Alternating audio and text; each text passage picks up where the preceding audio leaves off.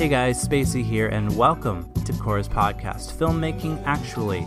On this episode, Cora asks, what does it take to be a director, actually? And she has a guest, Emmy-nominated director Michel Civetta. Through his production company, Quintessence Films, he has directed commercials for Coca-Cola, Dunkin' Donuts, and NBC, directed music videos for Lou Reed, Sparkle Horse, Ladytron, and Sean Lennon's Friendly Fire, which, side note from me, that's how I discovered Michel's work.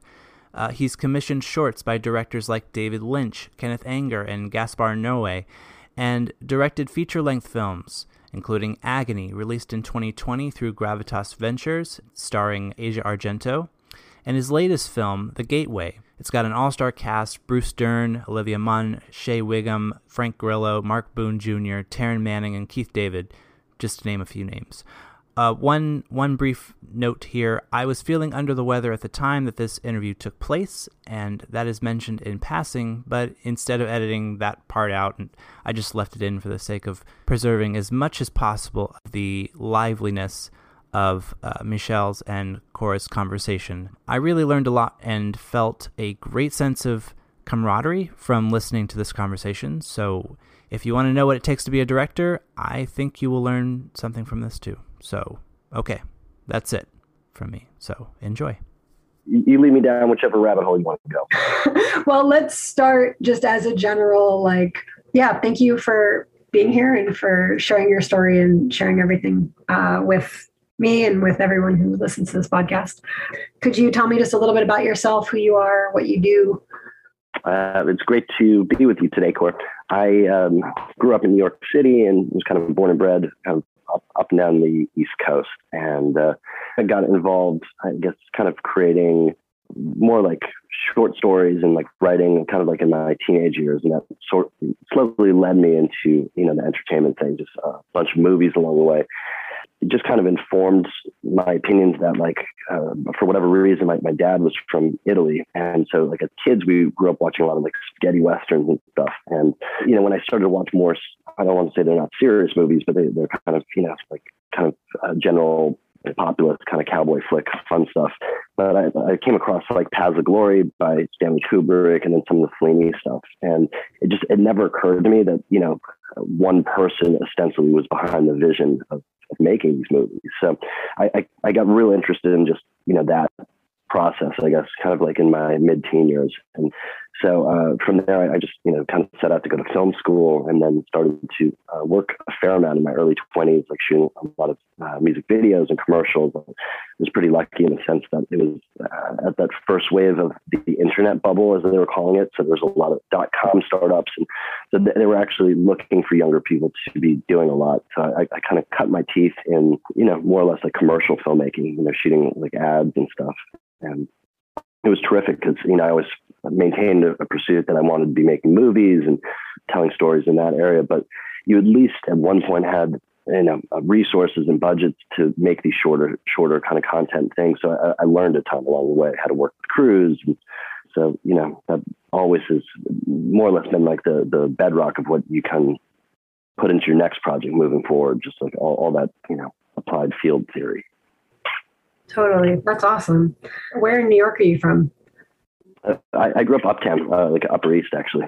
Okay. I moved back to Manhattan when I was about 15, and I did a work study program there. And then I got an internship in LA and moved to LA when I was just before I turned 17. It was kind of crazy.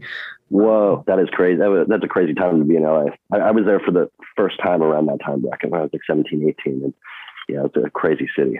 Yes. When you're young. Yeah. I got out of there eventually. No, I get it. Anyway, I will go back to my questions now. I didn't realize you were a New Yorker too, so that just makes you cooler. How would you describe your creative process? My creative process, I think it's cumulative. I like to call it applied field theory. So it's experiences that you have along the way inform what you're trying to do. And so and what I'm doing these days, I'm just trying to keep it as truthful to myself as possible. So my ex-wife and I used to have a phrase that we would call it art therapy, and that you basically try and cull from that which is, relevant in your life, that has bearings, and you got to see yourself in what you do. And so, I work in a number of different types of facets of visual medium. So it's like some stuff is more visual, but as time goes on, I really like to dig into characters and stories that I at least can maybe solve riddles in my own personal life by doing that. You can hook into emotionally, Yeah, I have to say that resonates with me very, very much. And then I guess kind of along that same line, how would you, I guess you kind of touched on this a little bit, but how do you select the stories that you want to tell? Like, what makes a project speak to you? Typically I've always written whatever I do. Like almost every movie I've worked on, and many of them unsuccessfully because I've had about 3 movies set up with studios and fall apart along the way. It's always been either a book I've optioned or something I've written, kind of standalone. In the instance of The Gateway, it was an old friend of mine actually, as a producer now, and he had what he considered a really terrific standalone, like genre piece kind of thriller, like an inner city crime thriller. When he gave it to me, he was like, look, if you can rewrite this and get it to a place that pops off the page and just has more dynamics and more complexities, it's something we can go make right away. So what I like to think in this story is like, I found a way to personalize it for myself, like we were talking about earlier. And like, find that particular window in that, you can articulate a world and the characters in that world. So, I think it became more of a neo-noir tapestry piece, whereas initially it was much more, lack of better terminology, like cops and robbers kind of standard boilerplate stuff. No disrespect to the original script, but that's what you have to do if you're going to create something. You have to be able to see yourself in it to some degree, because our goal is to speak truths about things. You can only write from that which you know, I think. And again, that just goes right into my next question, which is how do you go about developing something from a screenplay to the screen? Like both the technical side of it, but also like there's so much that can happen from an idea on paper to filming it on set and then even through the editing process. So kind of, yeah. All storytelling visually, it really combats the time equation, meaning like you have a finite amount of time to work on something because of the economics of storytelling. So, if you're a painter, you can ostensibly spend a year on a painting, do a layer, walk away, so on and so forth. With this, it involves so many people. And so, I always, for whatever reason, go back to the title of this Tarkovsky biography, which is called Sculpting in Time. I don't think he meant it in this reference point, but what I feel like when you're filmmaking, you're actually sculpting in time. You have one specific moment with all these people here, and you have to, kind of fabricate a vision and unify all that. So in the prepping process, what is so vital is to have everything as organized as you can see fit for the course of the day, to actually be free enough during the course of that day to discover, because so much of it's about architecture. Are we shooting these order of scenes correctly? Like, is this the greatest expenditure of our time to, have time to discover like dramatic moments in scenes that you're working with actors, and then, you hope you get it right as best as you can. They always say like collect as many pieces as you can, because you're going to basically go back and reassemble this puzzle when you're all done with it. And that's the other thing, is the editing, they always say, is the great opportunity to rewrite the film. And for example, on this movie, The Gateway, I was super fortunate because I had an editor named Susie Elmiger, who's been working since the last period of Robert Altman's films. Like, she started working with him, and it's a process yet again of a different set of optics that you kind of let go, but you also trust the process with somebody who guides you through it to articulate, kind of what all of that is.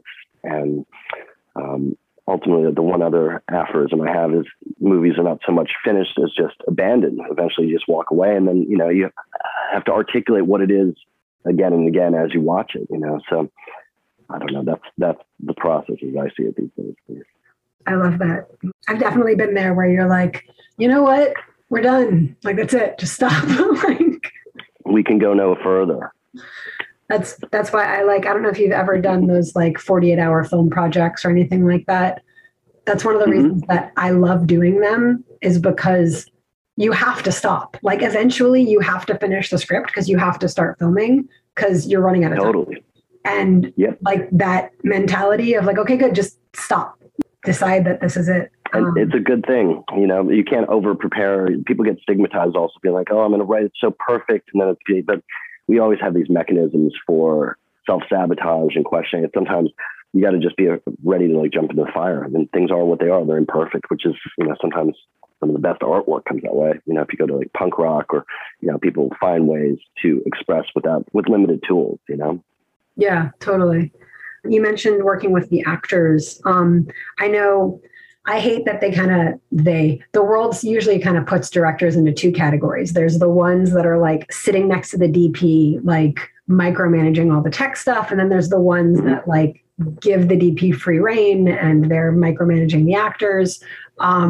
I personally think the best directors have a good understanding of both and can let the DP do their job and the actors do their job and direct what they're looking for from both.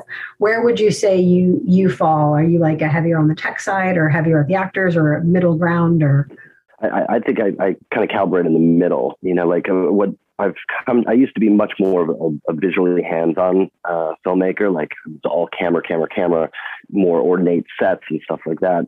But as time goes on, I've learned your craftsmen are so much more capable of what they do than you will be. So you can guide that process. You can, talk about how you see it and obviously make micro adjustments. But, movies are really, they're an actor's medium. I mean, I know there's a lot of fallacy like, oh, it's an auteur's, thing, but the actors are the ones you associate with on screen, and they're the window that you can kind of take that leap into believability. And so, I feel like the earlier phase of my work, I was always a bit more reticent about really rolling up my sleeves and digging into the process with actors because it's intimidating. But as time goes on, it's the most malleable form of the creation, I think. So right now it's all about the actors, but, I certainly run around with cameras on my back and stuff like that for fun also. I saw obviously I looked on IMDb and stuff like that and tried to do a little bit of homework. So I noticed that for some projects you're a writer-director, for some you're writer-director-producer, for some you have other producers. This is kind of a two-part question. How do you know, and I don't know, maybe this is a bit of a self-serving question because for me personally, my dream is to find a perfect producer to have as a partner, because being on set, the most obnoxious thing in the world is to not be focused on the story, but to be worried about when everybody's eating lunch and having to focus on the story and having to make sure the next people are it's a lot for the brain to process. Too much. Is there a difference in when and why you would produce or wouldn't produce? And how do you know, okay, this is a good partnership. This is kind of what I need in a producer. And that may be a self-serving question, but I think it's important for directors to know what makes a good partnership and to know when a production partner is a good person to kind of connect with. And multi-layered question. Sorry. No, that's a super interesting question, and it's not easy because, ultimately I think as a filmmaker, you're unfortunately responsible for understanding almost everyone's job ultimately. So you do have to understand what the gaffers do, what editors do to a certain extent, what, production design is. But a producer, really is there to guide the process and have your back. And, there's a lot of kinds of producers, whether it's more of a creative producer who develops material in tandem with you, producer who really understands how to work their way through the finance process and, distribution. You kind of learn a bunch of that over the way. And I always felt like I needed to understand more. To your question, it's I don't really know when it's something that you're more involved in. Sometimes it's obvious, but you really have to be aware of all those facets, I think, along the way. But, a great producing partner will have your back. And so, when you're actually on that set, you're focusing only on the film. But with that said, there's producing stuff coming up left, front, and center. So you're still sometimes casting when you're in the process of making a movie. So, your producer can help you with that, but that's unfortunately like a filmmaker's job as well. So, there's always that fine juncture between art and commerce. You have to be aware of what the bottom line is, as well as what the creative is. So like with that, you make a lot of decisions that I think aren't vaguely producer oriented as well. So it's like, it is what it is. But I think in a perfect world, you have someone you can really go forward with everything with, that really understands how you like to work and the specifics of, a lot of assets or facets in what it takes to get movies made or music videos or commercials, whatever it is. Yeah, no, that's a great answer. How involved do you tend to get with the production process? Like, I know you mentioned that there's the creative producer side, that's just the developing of the project and getting it ready to work. But then there's also the, like, I call them the boring producers, but like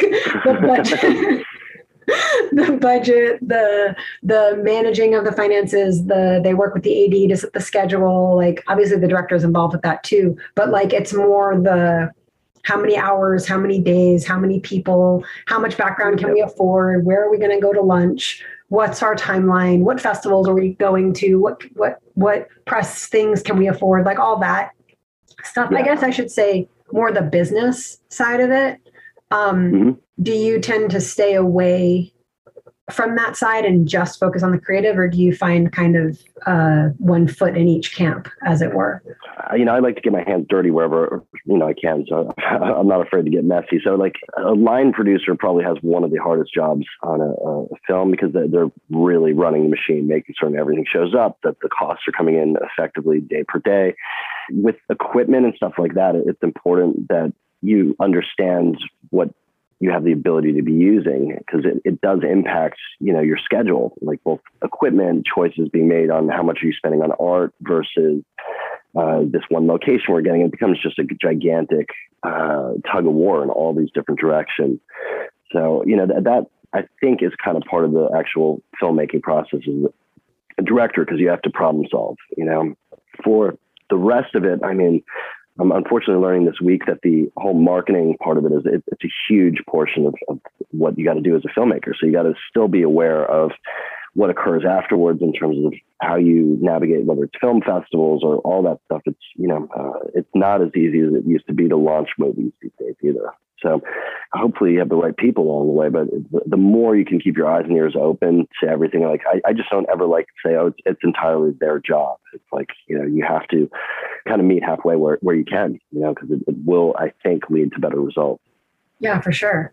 That isn't like, I think, what's the word? Pan-determinism, like as a filmmaker. That's a good phrase. You mentioned a little bit about the talent and casting. What is your approach towards working with talent, like both from the casting side, and then for me, I really love if I see a tape, like if somebody submits a self-tape and it's so close, like it could be good, but I can't really tell if it was just a bad take or whatever.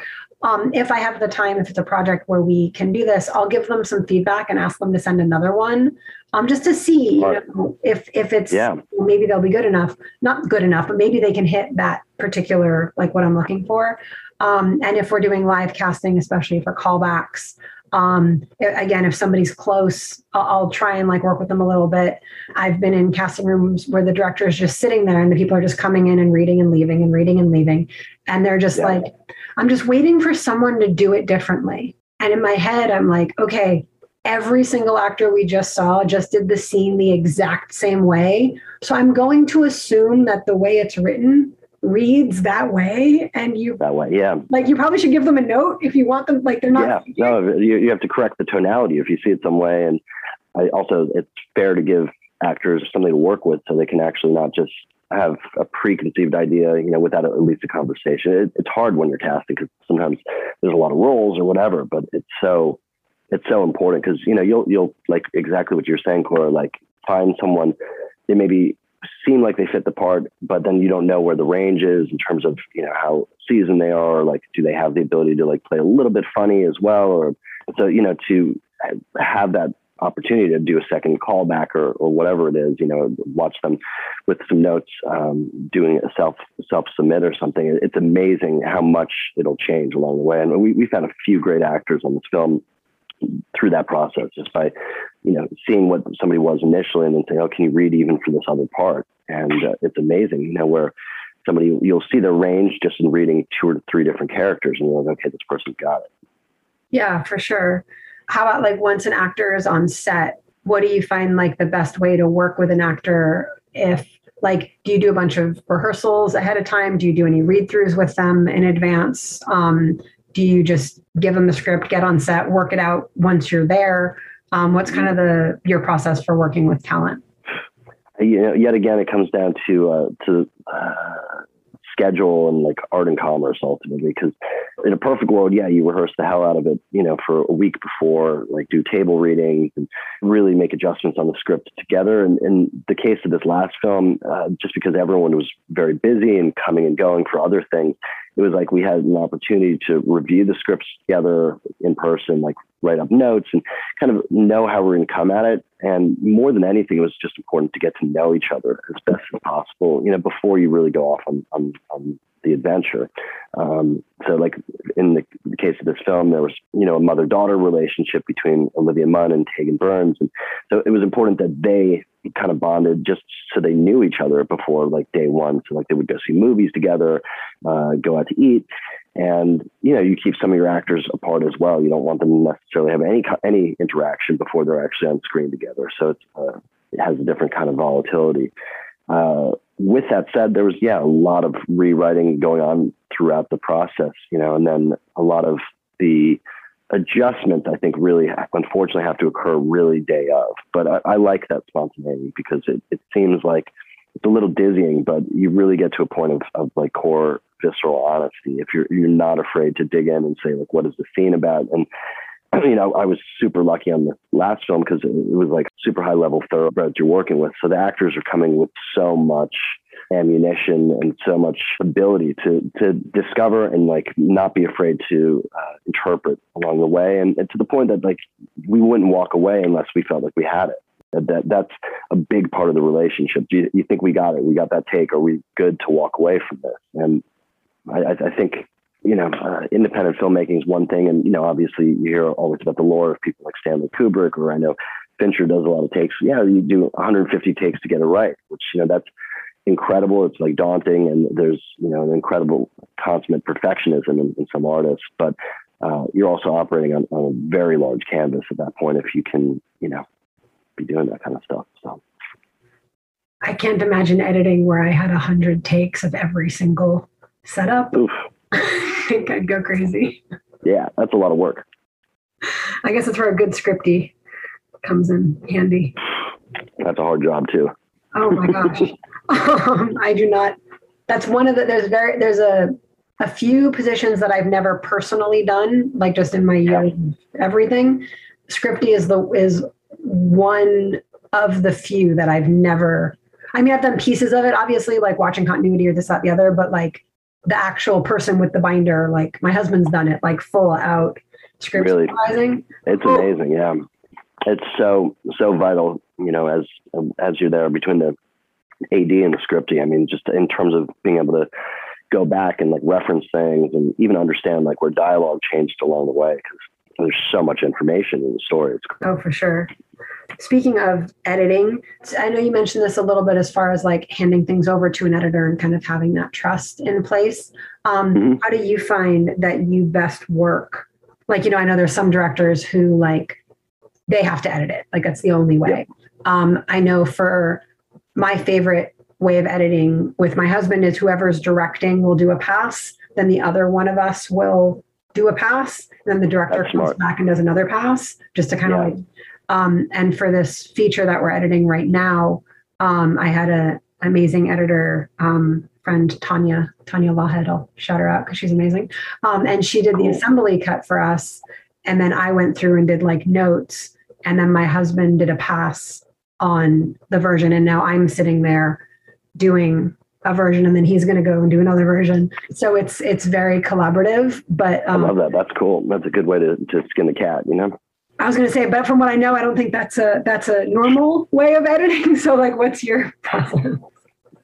I mean, back in the day, I used to like to cut most of my stuff myself, but then after a certain point, I would get frustrated with the machines and the technology just because you're always having to learn it again or like figure out new assets. So I'll cut smaller stuff on my own, but I really have become a firm believer in kind of giving up the reins to editors to really help you to like see where the story has gone or how much you can explore differently. You know, part of me like wants to actually see every single frame of what you shot.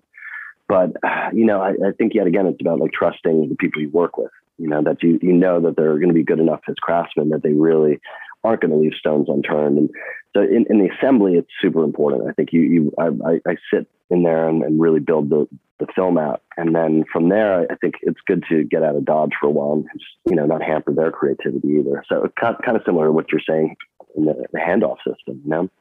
Yeah. Because it's all collaborative. That's the thing. You know, you can't be afraid to get notes along the way from people while you're doing the editing. And one of my producing partners did one of the last Scorsese movies, and he told me that Thelma Schumacher, who's arguably one of the greatest living editors of all time, and Scorsese screened a lot of their movies about 60 to 70 times and received notes back from audiences they don't know to then micro adjust the film. Wow. We did our very first. I'd never really done test audiences outside of like, you know, you send something to a festival and maybe you'll edit it more after a festival run or whatever, where it was literally like a rough cut with like title cards saying where things were missing and there's no color grading, no sound design. Yeah. And so annoying. I gave it to people who I trusted that they could see it in that stage and not like judge me. But some of them like were not filmmakers. They're just friends or family or whatever. Yeah. I've never had so much anxiety in my life as when I sent, okay, that's not true. I had a very high level. I've had more high level. I had a very high disclaimer. Giving it to them because I had no idea, but I can't imagine going through that process 70 times. I think you'd lose your marbles. I'm going to do, I think, one more round of notes. Just okay. We absorbed the first. Moving forward. That's smart, you know, and with time, it's always good. Yeah. Also, it lets people who saw it, and then you mix it up and have a couple people see it again so they can see the change. And then some people won't have seen it, so it'll be their first. Totally. See the difference. But fresh eyes, plus, that's so important. Yeah, especially when you're like, you've stared at the same screen for so long. Craziness. I know. And you never see it the same way, even when it's finished. That's the problem. And then you sit there watching it when it's done and you're like, I could have won. Obviously, you know, you mentioned working in commercials to start. Where would you suggest someone starts when it comes to beginning work as a director? And not just like career path wise, but even just like creatively, like if you're someone sitting at home who's like, man, I'd love to be a director. Like, where would you say they should start, or how do you think they should start? I mean, the tools are all out there these days. Like, it's so different, you know, in terms of it being a technical craft than it was in, you know, the 60s or 70s. And certainly back then, you know, you had Super 8 cameras and, you know, you probably had like simple enough versions of Steenbecks that you could use at home, because I remember cutting something up very early on like something like that. But now it's all on your telephones, and you know, technology is so omnipresent in our lives. It's easy to basically get the gear to shoot stuff. So I think, you know, in the visual medium, you should basically start shooting stuff, start learning how to edit. That's either on your phones or your computers these days, and you know, understand what that process is as a canvas. You know, in terms of the technical part. And then to really, I think, dig into the work of what a director is. I mean, there's like great architects who become directors because of their architectural prowess and understanding of computer design skills. And so depending upon who you are and how your brain works, you're going to apply yourself to storytelling totally differently.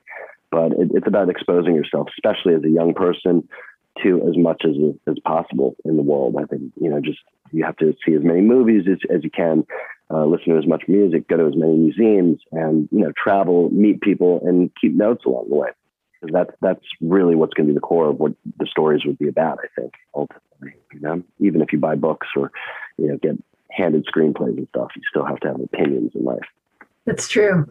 You just made me think of something when you're talking about like going to museums and traveling and stuff. I was like, I guess filmmakers are pretty much ambassadors of humanity. Like, that's a good terminology. I would say we're more like vagabonds of the Western world, but that I think both are apropos. well, I guess it depends where you're making your films, but That's true. It could be gypsies of East Asia as well. There's a lot of like terms, but I think without a doubt, they are ambassadors. And I think ambassadors to culture and to ideas. And it's super interesting because, you can make a story in, say, the U.S. that people in the U.S. are like, nah, it doesn't really click or have like a tonality I understand. But that movie could play in Germany and they'll say, wow, that's really what we think America's like. And so it is like really a point of conversation, like all artwork is, kind of at this point in universe, like globally, that, you can have something that informs cultures and the way we think about cultures. And it's fascinating. it really is. So those were all kind of like my general questions. That was great. Thank you. I realized there was one question I was going to ask and I forgot to write it down. Yeah. It's actually specifically about Friendly Fire. Okay. Yeah, I was so happy to hear that Spencer's such a big fan. Oh, huge. Yeah. His, I don't know if you know that he's actually a musician, a singer-songwriter. Yeah. No, I do. And his name is Spaceship. It's from Sean's song, Spaceship. Like, oh, funny. That's where it got inspired to go. And then my company name, well, it's our company now. When I named it, we weren't even dating yet. Yeah. I just had a crush on him. Funny. But so cool. I was talking to him and I asked him, like, where does Spaceship come from? And he told me about the song. And I'm trying to think, I don't think I'd heard anything by Sean before. And I looked up the song and it was a great song. And I just really dug the lyrics and this idea of like going off and like bigger and better, just these like abstract kind of ideas. Totally. And I had just started Space Dream Productions, well, a production company, and I needed a name. And someone said something about dreams or chasing your dreams. And I was like, that's cheesy. I'm gonna be like, there already is DreamWorks. Like, I don't need to. Exactly. And, then when I saw the lyrics, I was like, what about Space Dream? Totally. And that just like it. That projects someplace totally different. I love that. And then he asked me out on a date and now we're married and everyone thinks that I named it after him. And I was like, I have to know that if this guy doesn't like me, it's just a crush and it's going to be okay. But I have to be okay with this being my company name for the rest of my life. Well, it sounds like it might have been some sort of serendipity along the way. I think so. But so cool. Yeah.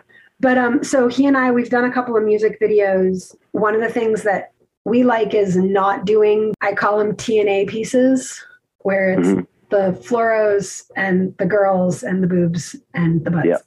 And that's the music video. And that's a style. If that's your style, that's a style. But yeah, it's the thing. So much music has so much more to it and there's so much more story to it. He actually played me the full, like it's like the series of videos, but like as like one long film. How do you take such seemingly disrelated pieces? Obviously they're not like completely disrelated because they're an album, but like find a story that weaves through all the songs like that and bring them together without like totally losing track. Like it just seems like a lot of moving pieces to keep track of. How do you direct something like that? I guess is my question. I take a lot of drugs. No, I'm just kidding. No, I think, no, with that one, it was like, we were very close to that period. So like there was a lot of synergy and fusion and, just like we trusted each other a lot. So, I wrote that stuff pretty quickly, but I also was doing a lot of commercial filmmaking then. So I had really good teams and like, they really, went to bat on that stuff. So it was like, just actually a great example of having a producer who was really defiant and daring. Like we didn't have the money we really should have had to do all that stuff, but we kept on pushing to points where it was just crazy. The kind of numbers of extras and talent and wardrobe and stuff that was all going into it, that it was just like going out on a limb ultimately. So that becomes infectious when you're working. And after a certain point, you're sleeping 3 hours a day. So you're basically living in a delirious dream for a good month anyway. So I just think it's, you can't be afraid to like just really like poke holes in like reality when you do that kind of stuff. Cause it's like that stuff for me, it comes from a much more dream kind of space component, So it's like, we wrote some ideas and then you hope that you can actualize them ultimately, because they were kind of far-fetched. And the storyline stuff was pretty easy on that, only in the sense that it was like kind of like just pick a genre and come up with a story that seems like it was a different iteration of who he was as a hero or an anti-hero and all those different pieces. That's awesome. And don't do drugs, kids. I was teasing when I said that I was talking about the Pepcid AC and Pepto-Bismol. Of course. No, that's really cool. And that we're looking at doing a project for someone, and I mentioned that the idea of tying all their songs together, because they wanted to do one for their whole album, a different video for each thing. Wow. And I was like, at first I was like, what? And then I was like, wait a minute. I really appreciate your time, like, so much. No, totally. No, I had a blast talking. Awesome. Do you have any like closing statements or final words or anything you want to like, words of wisdom? I don't know. We all just got to trust in the process, as people and like creators, as people who work in like all assets of life. Like, at this moment, it's so important to rebuild the world with like the world we want in mind. And like that starts out with your community and your friends. And so I think in creating films, you do your little part, but it's about everyone just kind of lifting each other up. I think that's the most important thing at this moment in the world, and the movie I made, I like to think addresses, certain topics like that, even though it's, not the most uplifting thing along the way, but don't be afraid to, look in those dark corners and actually say like, we need to fix this. That's my political MO for the day. Be an ambassador of humanity. I like the ambassador of humanity. I'm still going to go with Vagabonds of the Western World, but that's maybe the trip I'm on for this week. That works. I didn't even get a chance to ask about like the COVID side of stuff and how moving forward. It was all after, honestly. Like we shot this movie before. It was basically just the sound mix that got affected, and then the release. Oh, wow. Like we weren't able to release it for probably a year plus, Yeah, and then I know like the festival circuit's been like all a jumble, and it's just, it was like we wanted to bring it to one of the summer festivals 2020, but they all got canceled or pushed or scaled back, and so it was a long period of re-understanding in terms of what's going to happen with this film. So, and I think it worked out in terms of the time window, but everything's very funky still right now with all that. It's not the best time to be releasing movies. Oops. Maybe it is. We don't know yet. So do me a favor, though. Please send all my best to Spencer, and hopefully we all get to catch up in person at some point if you ever make it back up to the city, and definitely talk on the phone when all this is finished up. Yeah, for sure. Thank you so much for your time. I really, really, really have a great day. Hopefully you get some rest and take care of your man. You'll be good. I will, for sure. Thank you so much. Talk to you soon. Ciao. Bye.